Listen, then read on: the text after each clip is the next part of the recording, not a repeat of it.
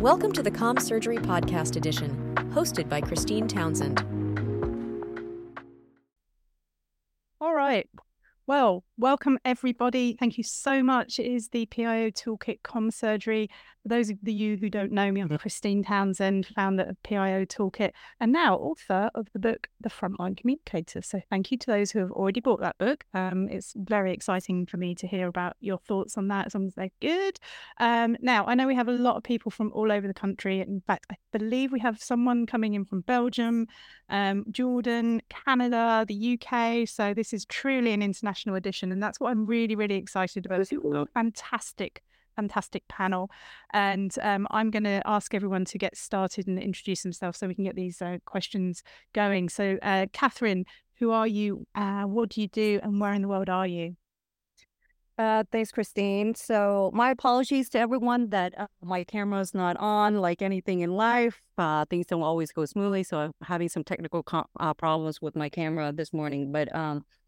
But a little bit about myself, and thank you, Christine and Tom, for inviting me to participate in this event.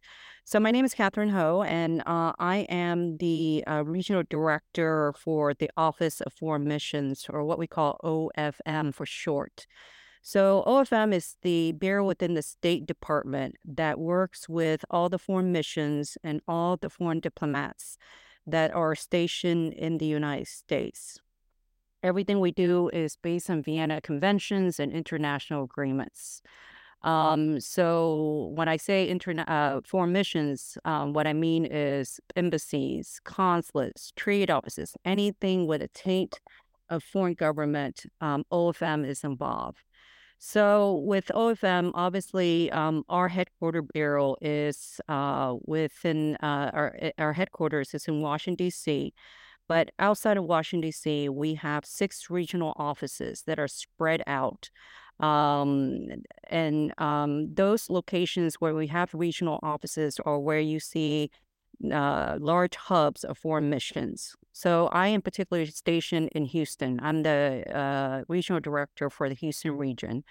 So each of the regional directors, we are all Foreign Service officers, meaning that we are all members, officially American diplomats in the American Foreign Service. Instead, in my career, instead of being stationed overseas, working in our embassies and consulates overseas, I just happen to be stationed domestically here. So most of my career, obviously, have been working overseas in the Middle East, Asia, Europe, you name it. I probably have been there, and I probably have a stamp somewhere in my passport there. So a little bit about further about the regional offices and how, I got involved with Tom's Lane and all this, where we are. So with the regional offices, we work again with all the foreign diplomats and all foreign missions. And so where in particular in the Houston region, we cover 8 states in total. So in our 8-state region includes Texas and all the surrounding area, all the way up to Colorado. And in our jurisdiction, we work with over 350 foreign missions and over 3,100 foreign mission members. So that's a lot.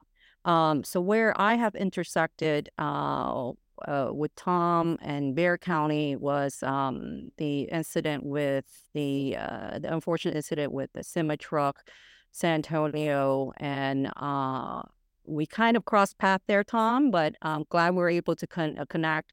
But basically, what I'm here, and I'll defer a lot to my DS colleague and Carrie on the nuts and bolts of the clearance process from the media standpoint. We're working for media.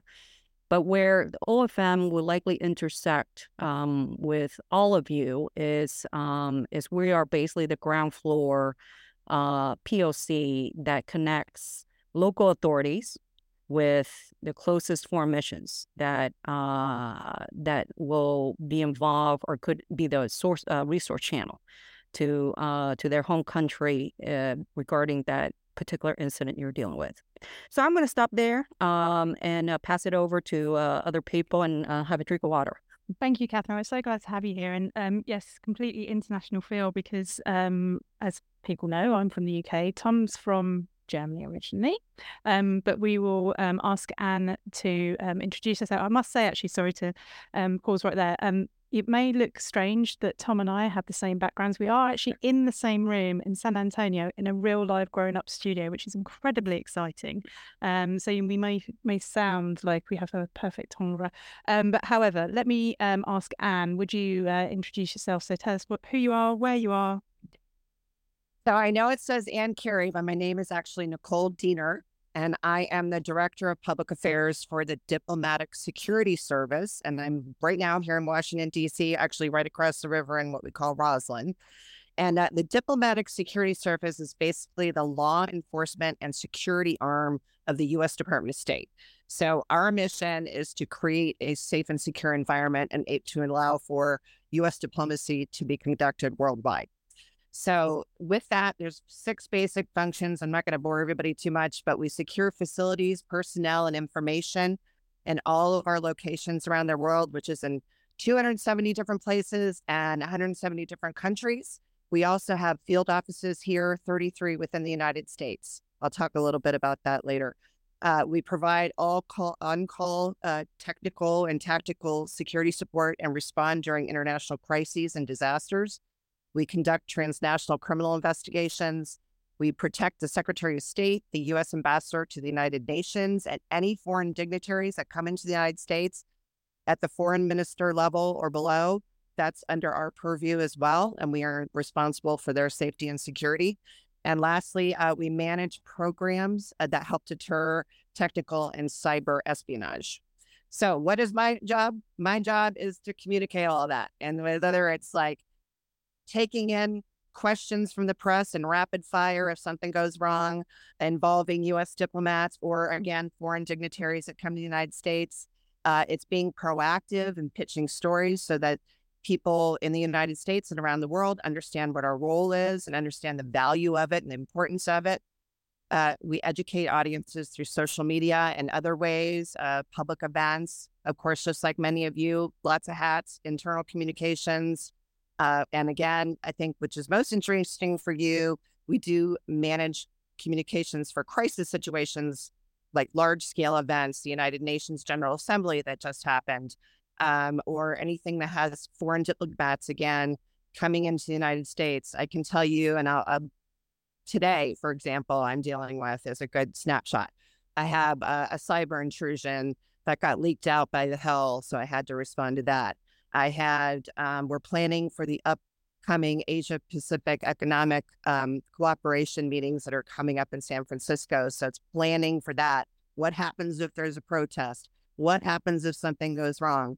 We are, dealing with our partners on those issues. And then we also had an active shooter drill today in our headquarters building, and we were engaged with our partners and trying to plan for that and doing mock scenarios like, if it really happens, who's going to handle what? And then we evaluate at the end. And we're working with the Metropolitan Police Department, Department of Homeland Security, and of course, all of our colleagues within the State Department and the interagency. So that's just today, but I'm excited to engage with all of you. I've been doing this kind of work for close to 3 decades now. I'm aging myself, but I love it. I wouldn't do anything else. And I'm excited to engage with you. Well, thank you, Nicole. And my apologies for getting I'm typical, all things to all people at the moment. Trying to manage everything.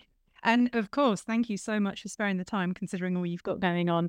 Really, really appreciate it. So we will come back to you shortly. Now, Tom, as he's in the same room as me, we might have a few audio snafus, but if I'm going to go onto mute, you're going to come off mute. That's right. And I'm going to ask Tom to introduce himself. We know where you are. What do you do? Tell us about yourself, Tom. Sure. Thank you, Christine. I am based here out of San Antonio, and I'm a public information officer for Bexar County. Bexar County is the county surrounding San Antonio. And to give folks an idea, it's roughly 2 million people here in San Antonio, so it's the 7th largest city. And with that comes a lot of visibility. Inside the office, we have divvied the workload up so that I cover certain agencies or departments within the county. That is the fire marshal's office, the Office of Emergency Management, and the Office of Criminal Justice, with all the different sections that they have underneath all of them. So that keeps me pretty busy. If someone has the idea that I may not be busy enough, then usually I take care of everything else that comes along and takes care of it. Before this, I worked for the Department of Defense as a public affairs specialist. I was in Oregon with the state of Oregon for the Department of Human Services, and started PIOing about 13 odd years ago. Working for the Pima County Sheriff's Department in Tucson, Arizona. Katherine already mentioned it. So we had a touch point, and that was during the Quintana Road incident here, where 53 migrants perished in the tractor trailer. And what had happened there, or what was interesting, the question is, how do I get in touch with an event like that? And part of our Office of Criminal Justice is the medical examiner, and I'm the spokesperson for the medical examiner. So that's how that came around, because it ended up we were the only ones who could say anything, because everything else was investigation. Nothing can be released. So everybody came to us. Great. I see. So, I mean, you've obviously got so many areas. We'll touch upon those, and we'll touch upon the incident that kind of got us talking around this. And so a bit of background for those who don't know, I used to be a tabloid journalist in the UK before I became a police comms person. So we've kind of got a really good mixture of people here who can help you with any of those challenges you find around dealing with international media. And we know it's a never increasing problem, because obviously social media, internet, 24/7 news cycle. There's not a story, particularly when they get on the wires. As soon as it hits the wires, it will get to Europe, Australia, within seconds. So let's see what we can do about that, mitigating against that. And on that, Nicole, I'd like to sort of start with you. One of the questions we've had is sort of, how do you prepare? So many people prepare their crisis comms or the strategies for probably more local or domestic, but how do you prepare for something that could have international impact? Well, I think for us in the State Department, it's sort of natural to what we do, because again, we're very internationally focused. But I would say, again, going back to what you just talked about, preparing for these situations is everything, and making sure that you're dealing with all the right players ahead of time. You know who your contacts are. I know who I need to pick up the phone if something happens, whether it's my colleagues who say something happens. We'll talk about APEC. Okay. We're talking about Asia Pacific Economic Cooperation meetings that are going to happen. So we're already reaching out to people. We know who's going to have to be responsible for saying what. My colleagues who handle East Asia will come up with policy points. I handle if something goes wrong, say there's a protest. What are we going to say right away until we know what the full picture is? Making sure, again, we have contacts within the San Francisco Police Department and other law enforcement partners. Pardon me, trying to make sure you have thinking through worst case scenarios on every single scenario you can think of. And what would you say right out of the box? So knowing that you have a library of those things that you can say, so you can control that message right away. What's the strategy going to be? Who's handling what pieces? And knowing and being ready to go. Again, a lot of times there's rumors, there's things that happen. You're going to get with social media now, you have people throwing things out on social media. It might not be accurate information, usually isn't. So being able to control that message to the best of your ability with even short sound bites until you get that full picture. And then you can work with your partners to develop the storyline. Absolutely. A woman after my own, coming up with every possible catastrophe that could happen. It's one of my favorite hobbies. And on that, actually, do you find that there's and this is a question from me because I'm curious, there are patterns to where there's more likely to be international media attention. So, for example, I would imagine somewhere like maybe Florida, where you get a lot of British tourists, or New York or LA, because you get Hollywood stars and what is there a pattern? Is there a time that we could possibly? Well, that's a very interesting question.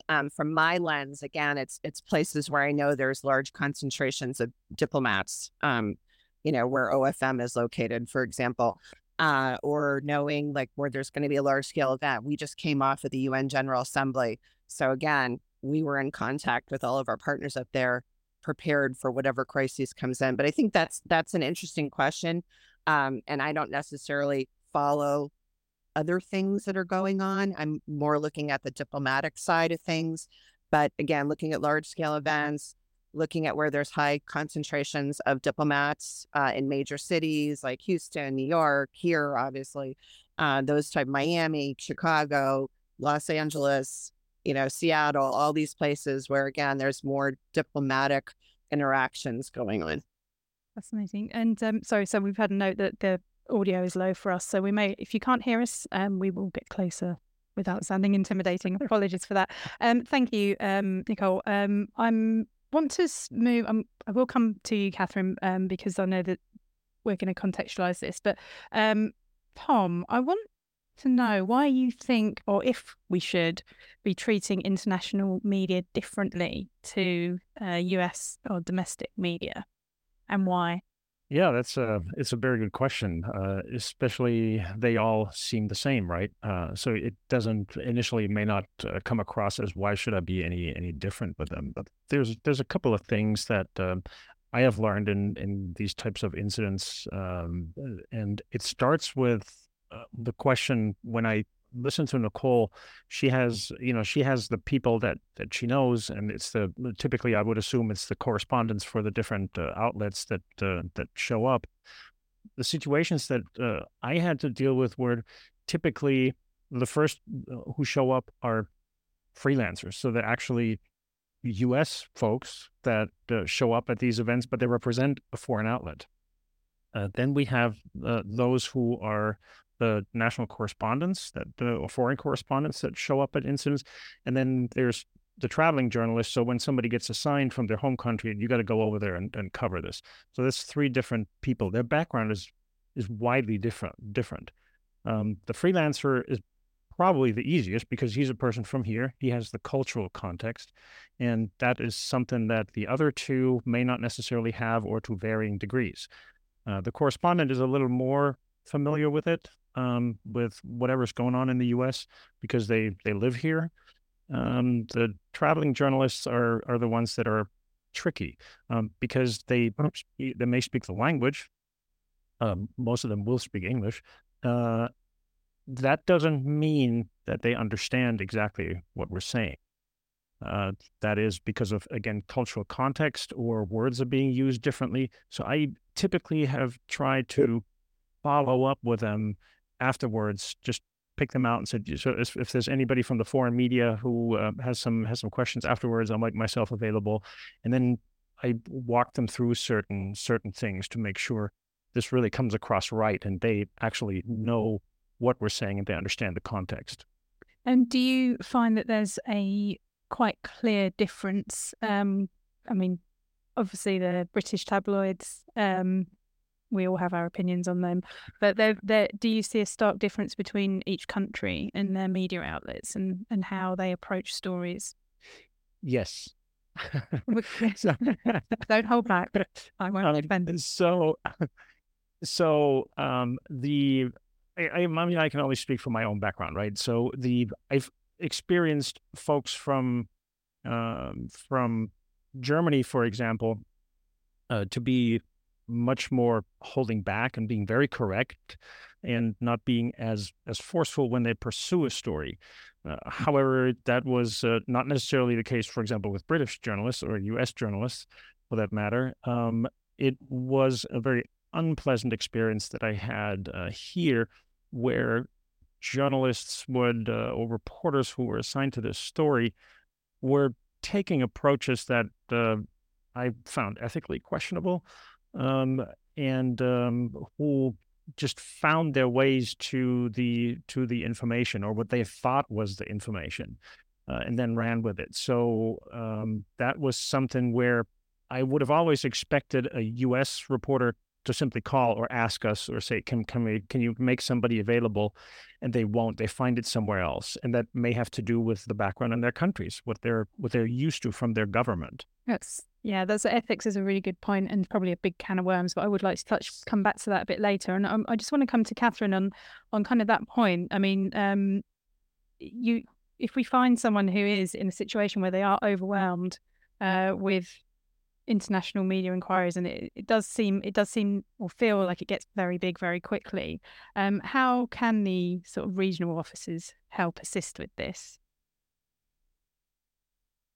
So, OFM plays a unique role. So we have, our own subject matter that we handle. But because of the fact that basically we are one of the few bureaus that has regional presence spread throughout the United States, by default, we become, we wear the big state hat per se, right? I get inquiries all the time from different local offices, authorities, you name it, when they are asking question and concerning, engagement with the State Department. And in some ways, the regional office then becomes sort of the entry point or coordination point for connecting local offices, local authorities to the State Department, or what I call big state back in Washington, D.C. So I want to emphasize that what Nicole said earlier. Some events, you can plan ahead, and you should plan ahead, but then sometimes by the nature of the event, it becomes reactionary, right? You can't really, like the San Antonio 53 migrant death. And so your best bet is just to know who your point of contact locally is. And that's where the regional office for OFM would be helpful for you.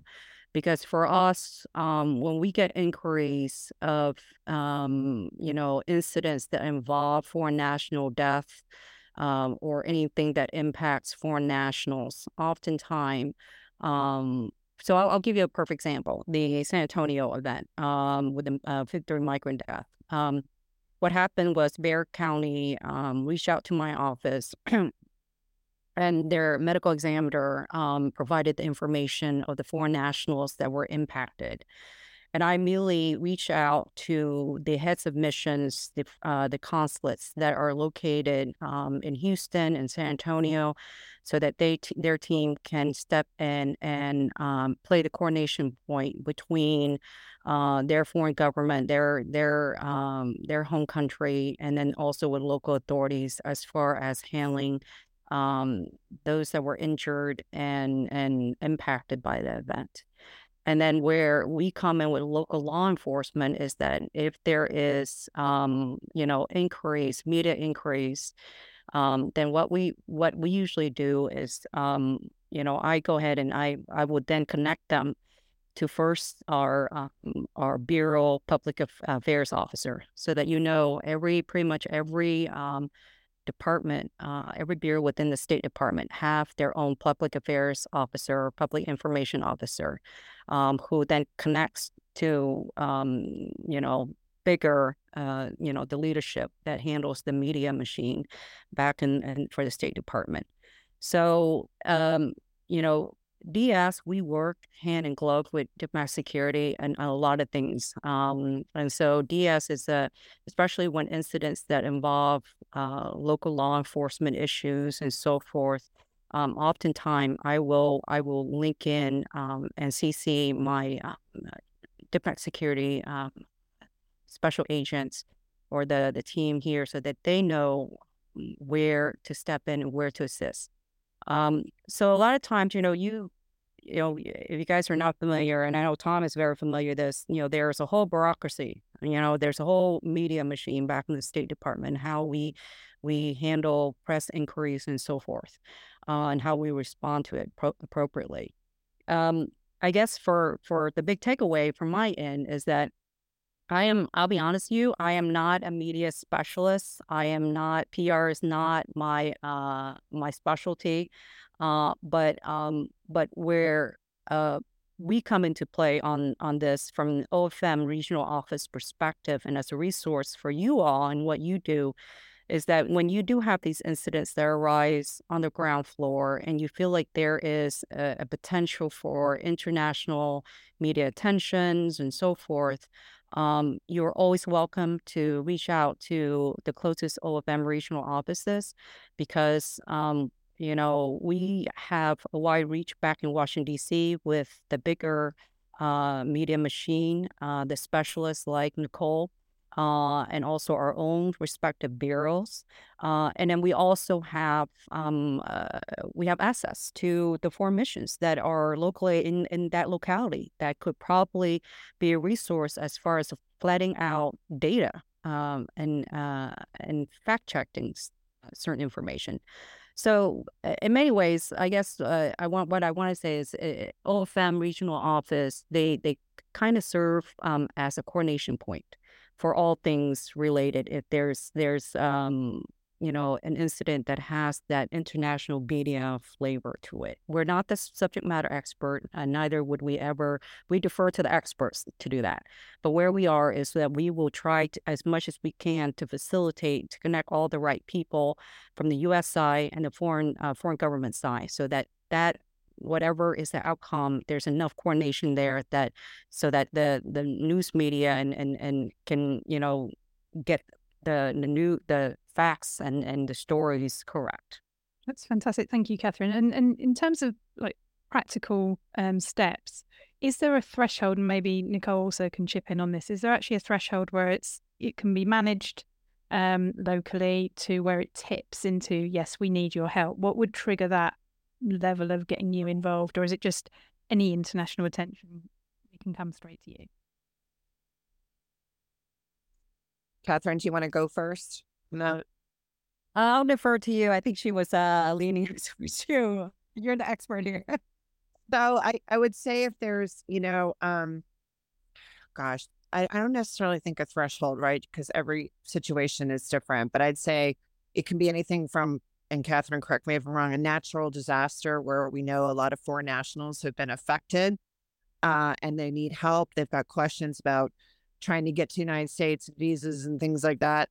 There's always a broad range of things. Family members trying to connect, they can't get in touch with people. Again, a foreign diplomat maybe in the area, there's something happens there. That's definitely something where OFM should be notified. And I would then come into play as well, working with my colleagues. Any kind of incident. We've had a lot of incidents where it might be a foreign national has committed a very egregious crime. And that's something where assistance is needed. I think, there's a lot of different scenarios. So it's hard to say, you kind of have to use your judgment, right? But if it's something you think that's going to garner significant, international attention, it was definitely be a good idea to think along those lines of trying to get support from other entities. Okay, and thank you. I've just had a question come in from Diane, and we'll get to Rotivas shortly. Would this include an incident that involved a student who is a foreign national? I would say that's a really great question. And I've actually was in my former life, I've had a lot of different hats. I was a spokesperson at the U.S. to the United Nations, U.S. Mission to the United Nations. I've worked in the big PA. I was also head of communications for educational and cultural affairs and dealt with this very issue a lot. And when things would happen, again, there's an entire bureau in the State Department who handles the visas for these students. And a lot of times they might be funding the program that student is in. Absolutely.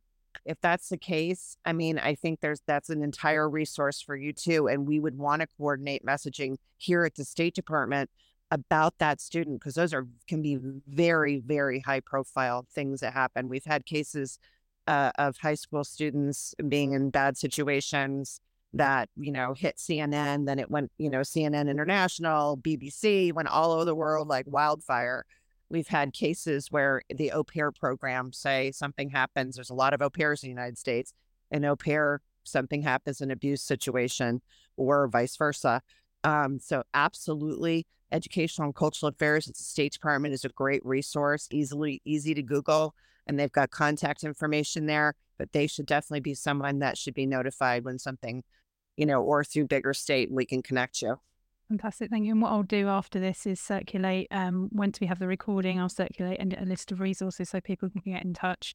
I want to go back to Tom. And so I had a question regarding your last response around dealing with international media, and how, I'm hoping I'm going to paraphrase this correctly, how is equity training or the equity lens applied with consideration to the different needs of those different reporters?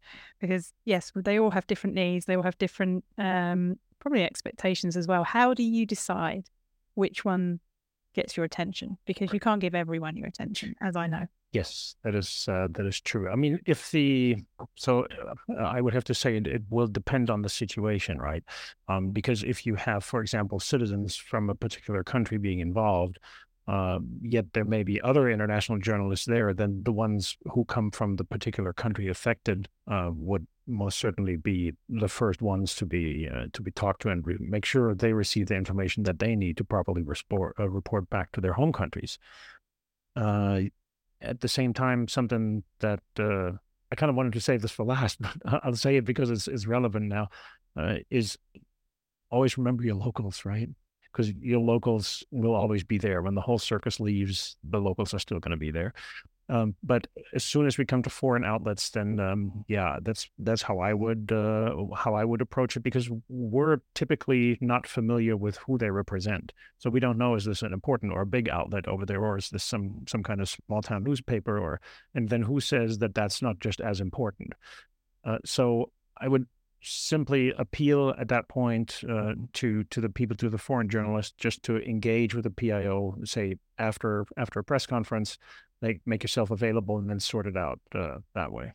So do you make any special accommodations? Because I know, just conversely, when I worked at the City of London Police, we had no local media. So I was only ever dealing with national and international, and having handled the Olympics and Margaret Thatcher's funeral, amongst many other international jobs, we got to the point where we were just translating everything, because I didn't speak Japanese, funnily enough. Did you actually, perhaps actually, if we could take a step back and explain what you can explain about the scenario for those who aren't familiar with what happened in San Antonio, very briefly touch upon it, and then explain how you handled that international attention and, as I say, the accommodations you would have made to make your job easier. Certainly. So what happened is last year in June, a tractor trailer was located here in San Antonio where they found that on board in the back there were a great number of people who were inside. There was no air conditioning in it. The temperatures here were extremely high. And upon further investigation, they found that there were a lot of people who had died inside that trailer. Others had survived, had needed immediately medical attention, were brought to local hospitals. I learned about the incident late in the evening, and we immediately decided to, the next morning, set up shop at the medical examiner's office directly next to the chief's office, so that we would be right at the source of the information as it comes in. So once the media outlets were there, it was clear for us there were 4 or 5 different countries potentially involved. We had no idea at this point. We could just go with when we have illegal border crossers that come here, where do they typically come from? Because they were all unidentified at that point. So it was clear to us that there would be a lot of Central American news outlets where this would be top of the news. I was fortunate because we have one of our county commissioners here, one of our local county politicians. She speaks fluent in Spanish, and she speaks Spanish fluently, and then came to a press conference that we had arranged for the next day. Once we said, okay, we have a first set of information where we can explain how we go about this, and the politicians were outraged, so they wanted an opportunity to speak about it and what they're going to do. But we did exactly as I just said. Afterwards we made ourselves available for the one-on-one interviews. The U.S. outlets were all fine; they just ran with it. But the foreign outlets came to us and then said, okay, how is this going to work? What are you going to do? What are the next steps? Who do we call? Where do we get our information? and we provided all that in these smaller one-on-one type situations. There was not necessarily a language barrier, fortunately, and I don't know how much of an issue that would be if you know it's a longer event and where you have a key set or core set of countries. Then yes, it would be most useful to have your releases or information that goes out translated into their language, because then we can assure that it's properly interpreted. Maybe not so much translated, but more interpreted. And can I ask how quickly international media got involved? Because I know that I first saw the story on BBC. I mean, that's my default. Anyway, but that was pretty much straight away afterwards. So for you, when were you first aware of international media attention, and then how long was it before Katherine and team got involved? So let me think back. They were really there the next day. That was something I figured that it might go a little slower because we have Univision and Telemundo who are here, who address the Spanish-speaking population, and I figured it takes its course from there. But no, we already had, if I recall correctly, 2 reporters who were there on that press conference day, and then it just rose every day. The number would get bigger, and you could also tell that the journalists that were coming in were a different caliber. So the questions that they had, there was way more background information that they were looking for, and we were very limited in what we could talk about, because I needed to make sure that the investigation stays intact, and I'm not talking about anything that had to do with the investigative part. And we were, quite frankly, figuring it out as we went. I found out, or I noticed, that we had no direct contact with OFM. When I went back to law enforcement days, and I remember we all had a little card with us that had a kind of like a hotline. And Nicole, I don't know if that hotline still exists, if you know that it still exists. So if we would take someone into custody, a foreign national, then we would have to notify that number with a State Department number. But everybody had that number. We would just tell our sergeant, I'm going to call those guys now. And then steps could be taken from there. And the Department of State was aware. In this case, there was no hotline. I didn't know about OFM. However, 3 days after the incident, we're sitting in a meeting with representatives from the different consulates that the medical examiner typically works with. So these were established relationships. However, one of the participants in that meeting identified himself and said that I am the Minister of Foreign Affairs for the country of Guatemala. Nobody knew about it. And then, of course, it dawned on us right away that we needed to make sure that Department of State needs to be aware, because I don't know what happened. That person leaves and says something that maybe is not accurate or was misunderstood. Then what do we do, right? So that's how the involvement with Katherine came about. And so this is a resource that any PIO can use at any time, and should be used, because I know how hard it can be. You know how hard it can be when something like this happens. You don't expect it to. And I will reiterate this. I say this all the time. If you ever say that would never happen here, it's going to happen there. Yes. So always be mindful of that. If you don't think you're going to get an international incident, you will. And we had the incident in Texas with the synagogue. Hostage situation involved a lot of British media. And actually, I'm going to kind of pivot to a question that I get an awful lot that I'm hoping Nicole can answer, and possibly Tom as well, in terms of media handling. One thing I hear all the time, all the presentations I go to in every PIO group, is the Daily Mail. How do you handle the Daily Mail? And they always look at me, and that was the only newspaper I didn't write for. I do have some standards. They're there somewhere. Nicole, you've probably had your fair share of Daily Mail. Oh, yeah. Pearls of wisdom, please. There's all you can do is present the facts, right? I mean, and sometimes you have to make the decision, like, am I going to respond to this and push back, or am I just going to be like, let it go? Unless there's some publications you have to scrutinize and think, do I contact the editor or just let it go? A lot of times you just have to let it go. all you can do is get the facts out. And then sometimes you're going to have to deal with it. And I think if you can educate people that you're working with that, hey, know about that publication so that you can inform them best so that they don't get all spun up. I mean, that's important too, to put things into perspective. That's always really important because you can't control everything. You got to put it into perspective. Absolutely. And I suppose it all comes down to the audience as well, because if that audience really doesn't matter to you or that incident at that time, is it worth dying in a ditch over to get something retracted or, a rapid rebuttal? And I wonder what your kind of, when you talk about fact, just get the facts out there. If something is factually incorrect, do you always go after it and get them to correct it? As much as you can, I do. I'm a firm believer in that. Again, sometimes you got to choose your battles and you got to prioritize. And if hopefully it's not something that's too far, but as soon as you can get on top of things, because in this day of social media and amplification that happens, it's 24/7. It's like this. So as fast as you can get out there and try to correct the facts, the better off you're going to be in the long run. Because often things, again, it proliferates, as you all know, very, very quickly. Social media is an environment, that we didn't have to deal with 15, 20 years ago, but now it's something where it's rapid fire all the time. And do you find that it's harder to deal with them if it's like down the wires in agencies or if it is outlets?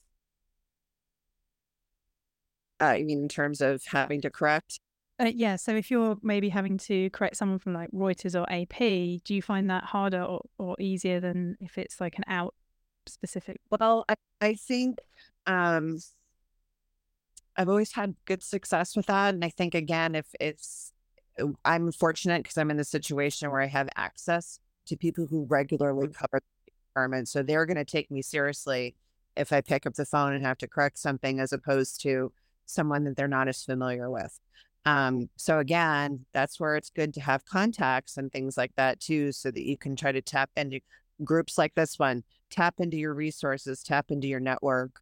Sometimes people know people and they can assist you to get in front of someone. I'm a firm believer in that, and I've done it many, many, many times. Working in this town for, again, a long time, you've established connections with the interagency community, and I might be able to say, hey, ABC, who covers Homeland Security, got this wrong. It's not the Secret Service, it's diplomatic security, and they can help me make those connections. So again, like building up your networks and connecting with people is really going to assist you in those efforts. You make a good point, actually, because I think that geography makes a massive difference. In terms of, when I was based in London, I found it an awful lot easier to engage with journalists because they were right there. The BBC was right there. The studio's next door in Westminster, no problem. I could run down there and just knock on the door. Whereas if you're in the middle of nowhere, and I imagine it's even harder when you're in sort of middle of a state, in the middle of nowhere, actually getting access to those international outlets is going to be harder because making those relationships is not like just popping down to the bar and having chats off the record and what have you. But it's still, as you say, really, really important to make that network and really get to know your neighbouring PIOs. And I'm going to come to Tom we mentioned about the Daily Mail. So I want your advice on that as well, but also in terms of San Antonio, relatively smaller than the likes of obviously Dallas, Houston, other large cities. Do you feel that geography has been a challenge for this incident, and or how do you create your networks? How do you get support when you need it? Right. So throughout my career, I always tried to stay in touch with folks if I ever had a touch point with foreign outlets, and then just ask them for help. Even though they may no longer report for this area, but they would know somebody you could call. And this can hit home very quickly. To give you an example, we were talking about wrong information being out there. So on day, it was either day 2 or day 3 of the incident, here in San Antonio, we received all these inquiries coming from El Salvador. And as and they talked about specific numbers, and then the numbers of overall victims was wrong. And so I started inquiring with the journalists. I said, where do you have this from? And we found out that apparently the Foreign Ministry of Mexico had given a press conference. And in that press conference, they had used incorrect information. That is what everybody was following up on. So that was that got tricky, because who do you call in that case, right? So we agreed in this meeting that we then had with the consular folks, where I asked everybody, please make sure to tell your press representatives, your media representatives, that everybody just call us. This is the clearing point. Only what's coming from here is the actual valid information. Everything else I can't vouch for. And that miraculously that worked. So I don't know, Nicole, if you if you have different experience, or if that is helpful. I found that very helpful, because if the AP or the Reuters guys, you spoke to that a minute ago, they're fairly easy because they identify themselves quickly. You call them back, and because they're syndication, they know it spreads quickly and they need to correct it. So I never found it to be problematic with them to correct something. No, I agree. The wires are always really easy to work with. Yeah. And that's like a great resource as for me has always been the wires. Now we have social media too, if you need to push information out to respond to something. But I think if you want to get the story out there and have it go quickly, that's going to be a great way to go. Associated Press, Reuters, Agence France Presse, all the wire services. That's a great resource to get an international reach very quickly. Yeah.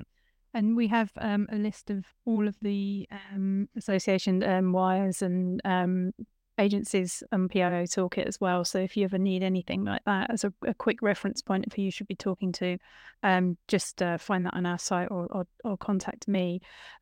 So we've only got 10 minutes. So any questions that you have, now's your chance that we can keep going on this. And I'm just going to sort of jump to Katherine, just off the back of what we were just talking about. What kind of role would you play, Katherine, or your team, in terms of helping that unification of information and making sure that there is consistency? Would you help be that touch point for that, so that it is consistent? So for OFM, we would not necessarily be highly involved in the control of the messaging through the media. We would defer to our PR media colleagues like Nicole, and then obviously OFM has our own public affairs person that does all that and does runs the clearance through before something is released. For us, where we would play in is that a lot of times our colleagues would reach out to us. We feed the information because we happen to be in the ground floor. So, going back to the 53 migrant death, because OFM runs an emergency management program, I had reached out to HSI team that was leading that investigation probably the day after the event had occurred. And so we were focused more on, making sure that the emergency management, that the foreign missions had the information to provide consular services to their citizens. And the PR component was not in our radar because until much later and when Tom reached out to us. So for us, we played, in many ways, a sideline role. But at the same time, our colleagues, I constantly get inquiries from the Houston Chronicle, from media outlets about, dignitaries or diplomats in my region. And oftentimes, I punt it to our public affairs officer in OFM, and then we feed the information to her, whatever she needs, before she runs the clearance, and then it gets published out. So in some ways we do, and in some ways we don't. And then in terms of, I wanted to address something that Tom had raised earlier, and this is something not new. So oftentimes, when these incidents occur, finding a person who can translate or speak a language, especially those language, Spanish is pretty common. You can find it easily, but, let's say, a language that is not common, it's harder to find and so forth. This is where oftentimes reaching out to the closest foreign mission would be helpful for local authorities, local offices, because a lot of the consulates, one of their mandate is to make sure that they touch base with their foreign national diaspora in whatever locality they're located. So oftentimes they are able to provide or connect you to somebody nearby that actually speak that language. It can help facilitate. So there's something that oftentimes I advise for emergency management and local authorities because, like I say, we're talking about the languages that are not very common, right? I can't think, it's like Japanese or whatever that, oftentimes there are pockets of foreign national diaspora that have those people. And oftentimes the closest foreign missions will have a POC or somebody that they know that can step in and help local authorities. So I hope that answers the question a little bit. Thank you. And it's good to know that there is that language support that you can offer. So perhaps you could give us just a step-by-step practical guide. If something happens, how would they get in touch with you? So we have an OFM Houston. It's ofmhouston@state.gov. You can send your inquiry to that email distro. It goes to everybody on my staff. Oftentimes, if it's something that I think it's relevant to Washington, D.C. to know or whatever, I will personally handle it. I will personally respond and make sure it gets the guidance that it needs to make sure that our big state leadership knows. But best way is just to contact ofmstate.gov. And then we also have the other regional offices spread out, 5 others spread out. And so if you guys are spread in that locality, like I say, each one of our offices cover different states. And so you're more than welcome if questions come out to send directly to that regional office, because they would be probably the one with the best contacts with the foreign missions in that region that they cover. Fantastic. Thank you. Now we've got 5 minutes left, so I'm going to go to Nicole and ask you for some words of advice. So you've got someone who is in the middle of nowhere, something happens that is like the heavens have opened on them. What would be your advice for a new or kind of newish in the job PIO who has finally got this international job in front of them? What steps or advice could you give them to sort of not explode? A big question. So I guess the first thing is so important is that you have a seat at the table, and that you are you have established a relationship with the decision makers within your organization, and they know they go to you, and you know everything that they know. Okay. And you make the decision as to what needs to go out and what doesn't. It's very, very important that you have, as I call it again, a seat at the table. Encourage no surprises from your colleagues too. As soon as something happens, whatever that channel is, get yourself in it right away, whether it's email messages or verbal communication, however your organization does it. Be prepared. Think through, like I build out a library of potential things that can happen. Again, you don't always know what's going to come your way, but you can say, okay, a protest that involves foreign nationals. What happens if someone gets killed who is a high profile person? What if there's a large group of people who something happens to? What am I going to do? And I think listening to this has been a really good session, by the way. You can be prepared in advance to some aspect, but also, you got to expect the unexpected and make sure that you are part of that chain. And then you go through some of the steps we've talked about today, some of the resources that are available to you, tactics that might be available. If you need to get out a message internationally, go using the wires, using social media. If you need to put out something. And again, those first lines are going to be, we're aware of the situation. our hearts are, if it's something that deals with a tragic incident, you express your sympathy, obviously. That's something that you would always do, right? So you got your couple lines that you have to have ready to go, pretty much for a lot of different scenarios. So again, use those wires, use your social media. Don't go out and say anything until back straight. You always have what we call the hold lines, your hold lines. So that's going to be expression of sympathy if it's an incident that's a tragedy, and saying we're aware of the situation, we're on top of it, we're coordinating with our partners. Those types of things you can go right out of the box with. Have those ready, have those in your back pocket so that you can deploy them immediately. Then you gather your facts, and then you start coordinating with your partners that you need to, whether it be, if you're local police, you're coordinating with state police, you're coordinating with OFM, you're coordinating back here at the State Department. We're then coordinating over with the White House because the president needs to say something. Those are all sort of, again, have those hold lines ready, gather yourself, get the information, and make a plan. Thank you, Nicole. I'd love to work with you if you get any jobs going. It really makes me miss it. Oh, I said never again, but there we go. Tom, we've got a couple of minutes left. How about you? What would be your words of advice from your position, which I'm sure many who have attended are familiar with? What would you say to everyone? So it just dawned on me that we focused a lot on disasters or things that happen suddenly, and when you're suddenly in this situation, and I think that's very valid because they're just harder to tackle because you need to think on the fly, you need to react to it as it's happening. However, there is also the situation where this can be a slow-moving situation that, for example, you get approached by a foreign media outlet who are just interested in something that's going on in your area.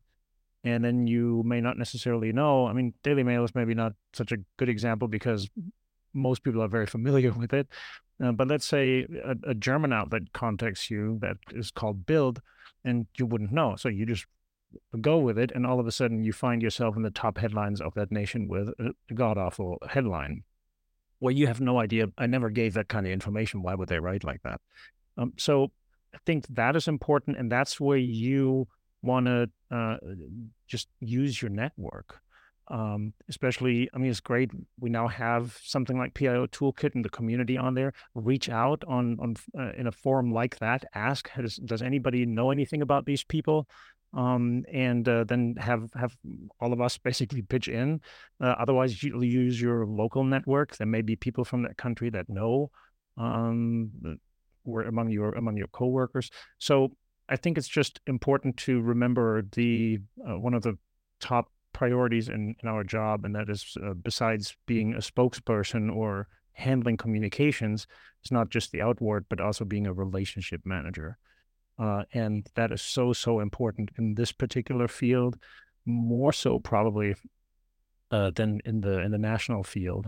When you handle these outlets and you can establish a connection with them, then you have a way to make sure that really the right information is going out, and also if something goes sideways, that you can have a correction be put out as it appears.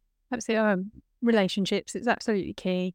Absolutely key. Stakeholders, multi-agency working, being prepared. I'd like to add to that media literacy. Being aware of outlets not just on your doorstep, but nationally and internationally. Now, we are at time, but I just have to make one point and ask Tom to talk about his book very briefly. He is actually publishing his own book, so I have to thank him for having me here in the studio, but also give us 30 seconds on your book, please. Okay, thank you.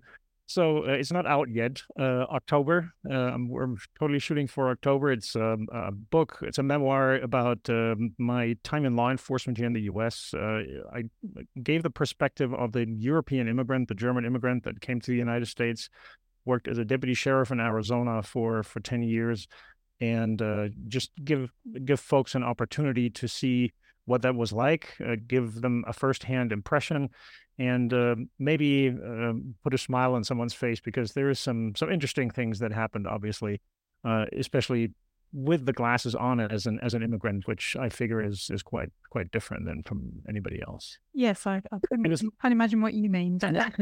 It is called the Deputy While Immigrant. So it works well with DWI, but Deputy While Immigrant. Well, I'm going to say we'll make sure that everyone knows about it when it's out. I would like to thank Katherine, Nicole and Tom for taking part in this fascinating discussion. I know you're all very, very busy, so I know there's a lot of really, really helpful information there, so we really appreciate it. Thanks to everyone who has taken the time out to spend this hour with us. I always appreciate your support, PIO Toolkit. And any questions you have in the future, please just drop me a line, join the community. There's resources there for you. These people are here to help you. We want you to thrive and not just survive in your job. So thank you. Until next month, have a great time and stay safe. Thank you, everybody. Thank you. Thank you.